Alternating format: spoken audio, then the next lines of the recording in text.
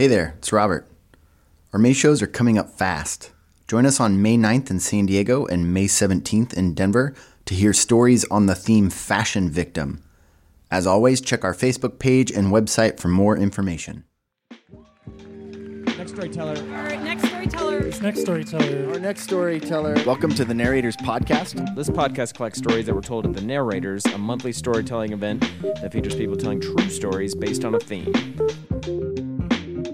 Last month, we hosted a special benefit show for Denver Zine Fest, an annual celebration of independent zine makers put on by our pals at the Denver Zine Library, one of the world's largest collections of zines in North America. The audience got an introduction to the world of zines, made their own blank mini-zine at the beginning of the show, and then doodled away while local zinesters shared stories. At the end, members of the audience took the stage to share their tiny creations, and they were incredible. If we learned one thing, it's that people really love their dogs. This week's episode features one of the stories from that night, a story from the founder of the Denver Zine Library and one of our all-time favorite storytellers, Kelly Shortandqueer. Kelly's story was recorded live on April 11th, 2017 at Bumport Theater in Denver, Colorado. The theme of the evening was firsts.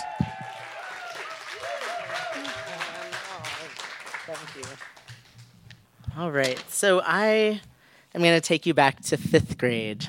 So I was in 5th grade. It was a brand new school. And I had Mr. Gallo was my teacher, and he was the first male teacher I've ever had. And so we were taking that citywide testing, where you have to fill in all the circles with your little number 2 pencil. And I was just feeling really weird, and I couldn't tell what was going on. I was like, maybe it's just nerves from taking the test. And I was one of the first students finished in the class, and I asked Mr. Gallo if I could go to the bathroom. Okay, so here's me walking down the 3rd floor hallway. So just to give you some context, this was before I had transitioned from female to male, so I had this shock of red bangs and unkempt, sort of wavy, looking back, not that great hair. And I was wearing these parachute pants that had, maybe the 2-inch elastic band. And it was white with this nasty pink floral pattern, but it was so cool. So here I am. Well, I was probably not strutting down the hall. I was kind of oh, not really feeling that great. So I get into the bathroom, get into a stall, and when I pulled down my pants, I realized the entire back of my pants is covered in blood. Yeah. And so, it wasn't just a spot. It was my entire backside. So something I learned that day is you can't actually just wipe blood out of fabric with toilet paper. But I tried really hard. So at that point, I was I don't really know what else I can do. So I went back to class, kind of with my hands behind my back, trying to be, I don't know, hide it. And again, white floral pants with some pink flowers on them. And so I asked Mr. Gallo if I could go to the nurse, and he said, "Yeah, are you okay?" And he's like, "I don't feel real well." So I really wanted my friend Jamie to come with me, but she wasn't done taking her test. So Ellen came with me, and we walked into the hallway, and we got into the stairwell, and I sat down, and I just started crying. And she was trying to, doing the awkward, 5th grade, we don't, you don't know how to touch other people. She's oh, what's going on? Are you okay? And I was I got my first period. And she was how did you know? And I stood up and she goes, oh. And I sat back down and started crying. So I was sitting there sobbing until we saw Adam walking towards us, and then we just bolted down the stairs. So when we arrived at the nurse's office, she was already with another student, so I stood with my back to the wall so nobody could be behind me. And she finally came over to me, and she was okay, what's wrong? And Ellen was staying by my side, which was great. And I told her I got my period, and she was oh, okay, go to the bathroom. So I walked into the bathroom in the nurse's suite and locked the door and was I don't really know what I'm supposed to do now. So I waited a minute and then flushed the toilet and then came back out And she was with another student. So again, I took my position back against the wall, waiting. And finally she came over and she was like, okay, I'm going to ask you some disinterested questions. I clearly don't believe you. Okay. And she was famous for always saying, maybe it's gas. So anytime students came down and they like had a stomach ache, maybe it's gas. I don't think she said it to me in that moment, but finally she was like, well, how do you know? And I turned around and she goes, oh. So clearly everything suddenly changed. So she said, call your mom, and then walked out of the office.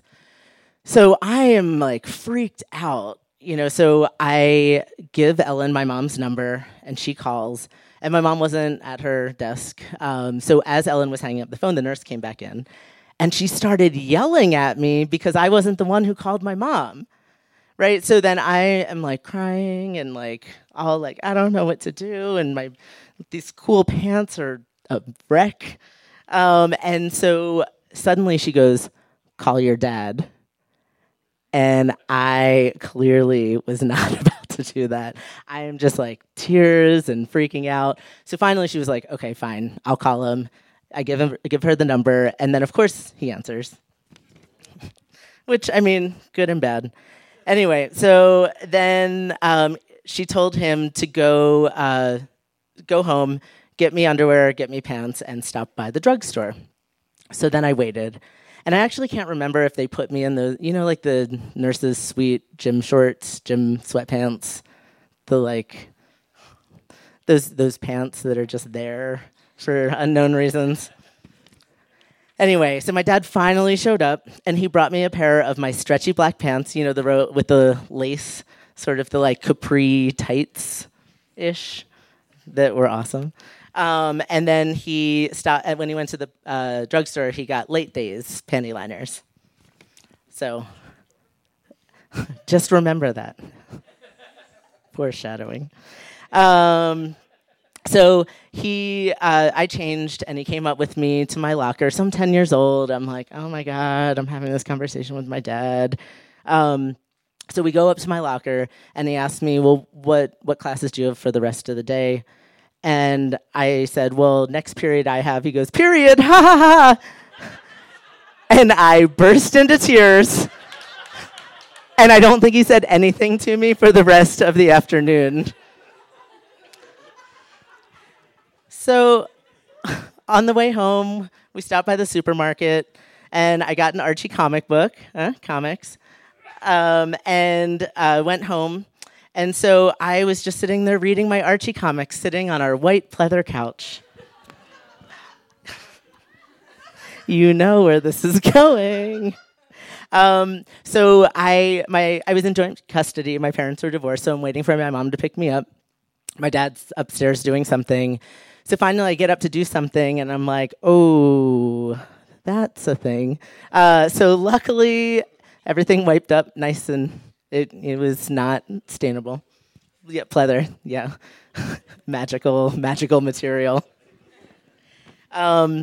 So I spent the rest of the afternoon doing that awkward, like, sitting on my ankle thing, where I'm like, I'm not going to touch anything with my body anymore. So I was really excited to see my mom, but then I walked outside and realized she was borrowing her friend's car that had white interior. So then I was trying to sit on my ankle in the car, like seatbelted in, and just like playing it cool, like not saying anything about like, yeah, I always sit like this in a car. And we weren't even just heading home, but we had to go stop and look at a house that she was looking to buy, which she did end up buying. We lived in that house. It was great. And by the time we got home that night, I was just exhausted and embarrassed and wanted to hide. And I was actually grateful for those giant pads that she got for me. So it was like the extreme opposite of Light Days. But they're like, picture just like having a yoga block between your thighs. It was like those things. So I remember I went to a summer camp for 15 years, the same camp, and I remember someone introducing me to like a reasonable, like normal, like you can actually move around and you're not wearing like a diaper. So that was pretty exciting for me. And And so this zine I actually wrote because so when I started transitioning, I had my last period in August of 2005. And then about 4 years later, I don't know if I missed my testosterone shot or I was being lazy about it or had lowered my dose, but I suddenly got my period while on tour in Madison doing the Queer Zinester Roadshow.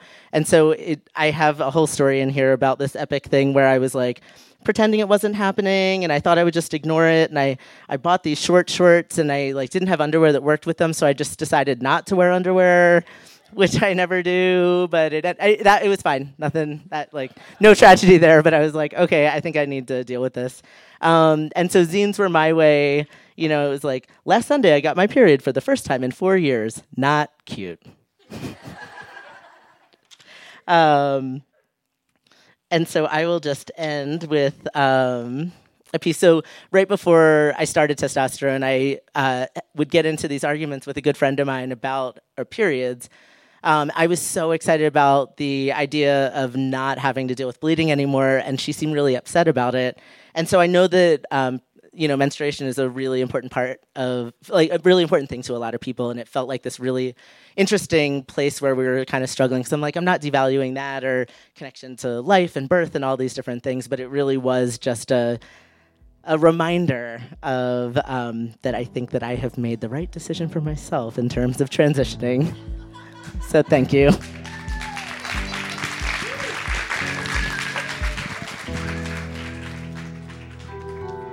The Narrators is produced by Robert Rutherford, Mary Robertson, Aaron Rollman, and me, Ron Doyle. Our assistant producer is Sydney Crane. Our theme music is by Whalehawk, and our founder and executive producer is Andrew Orvidal.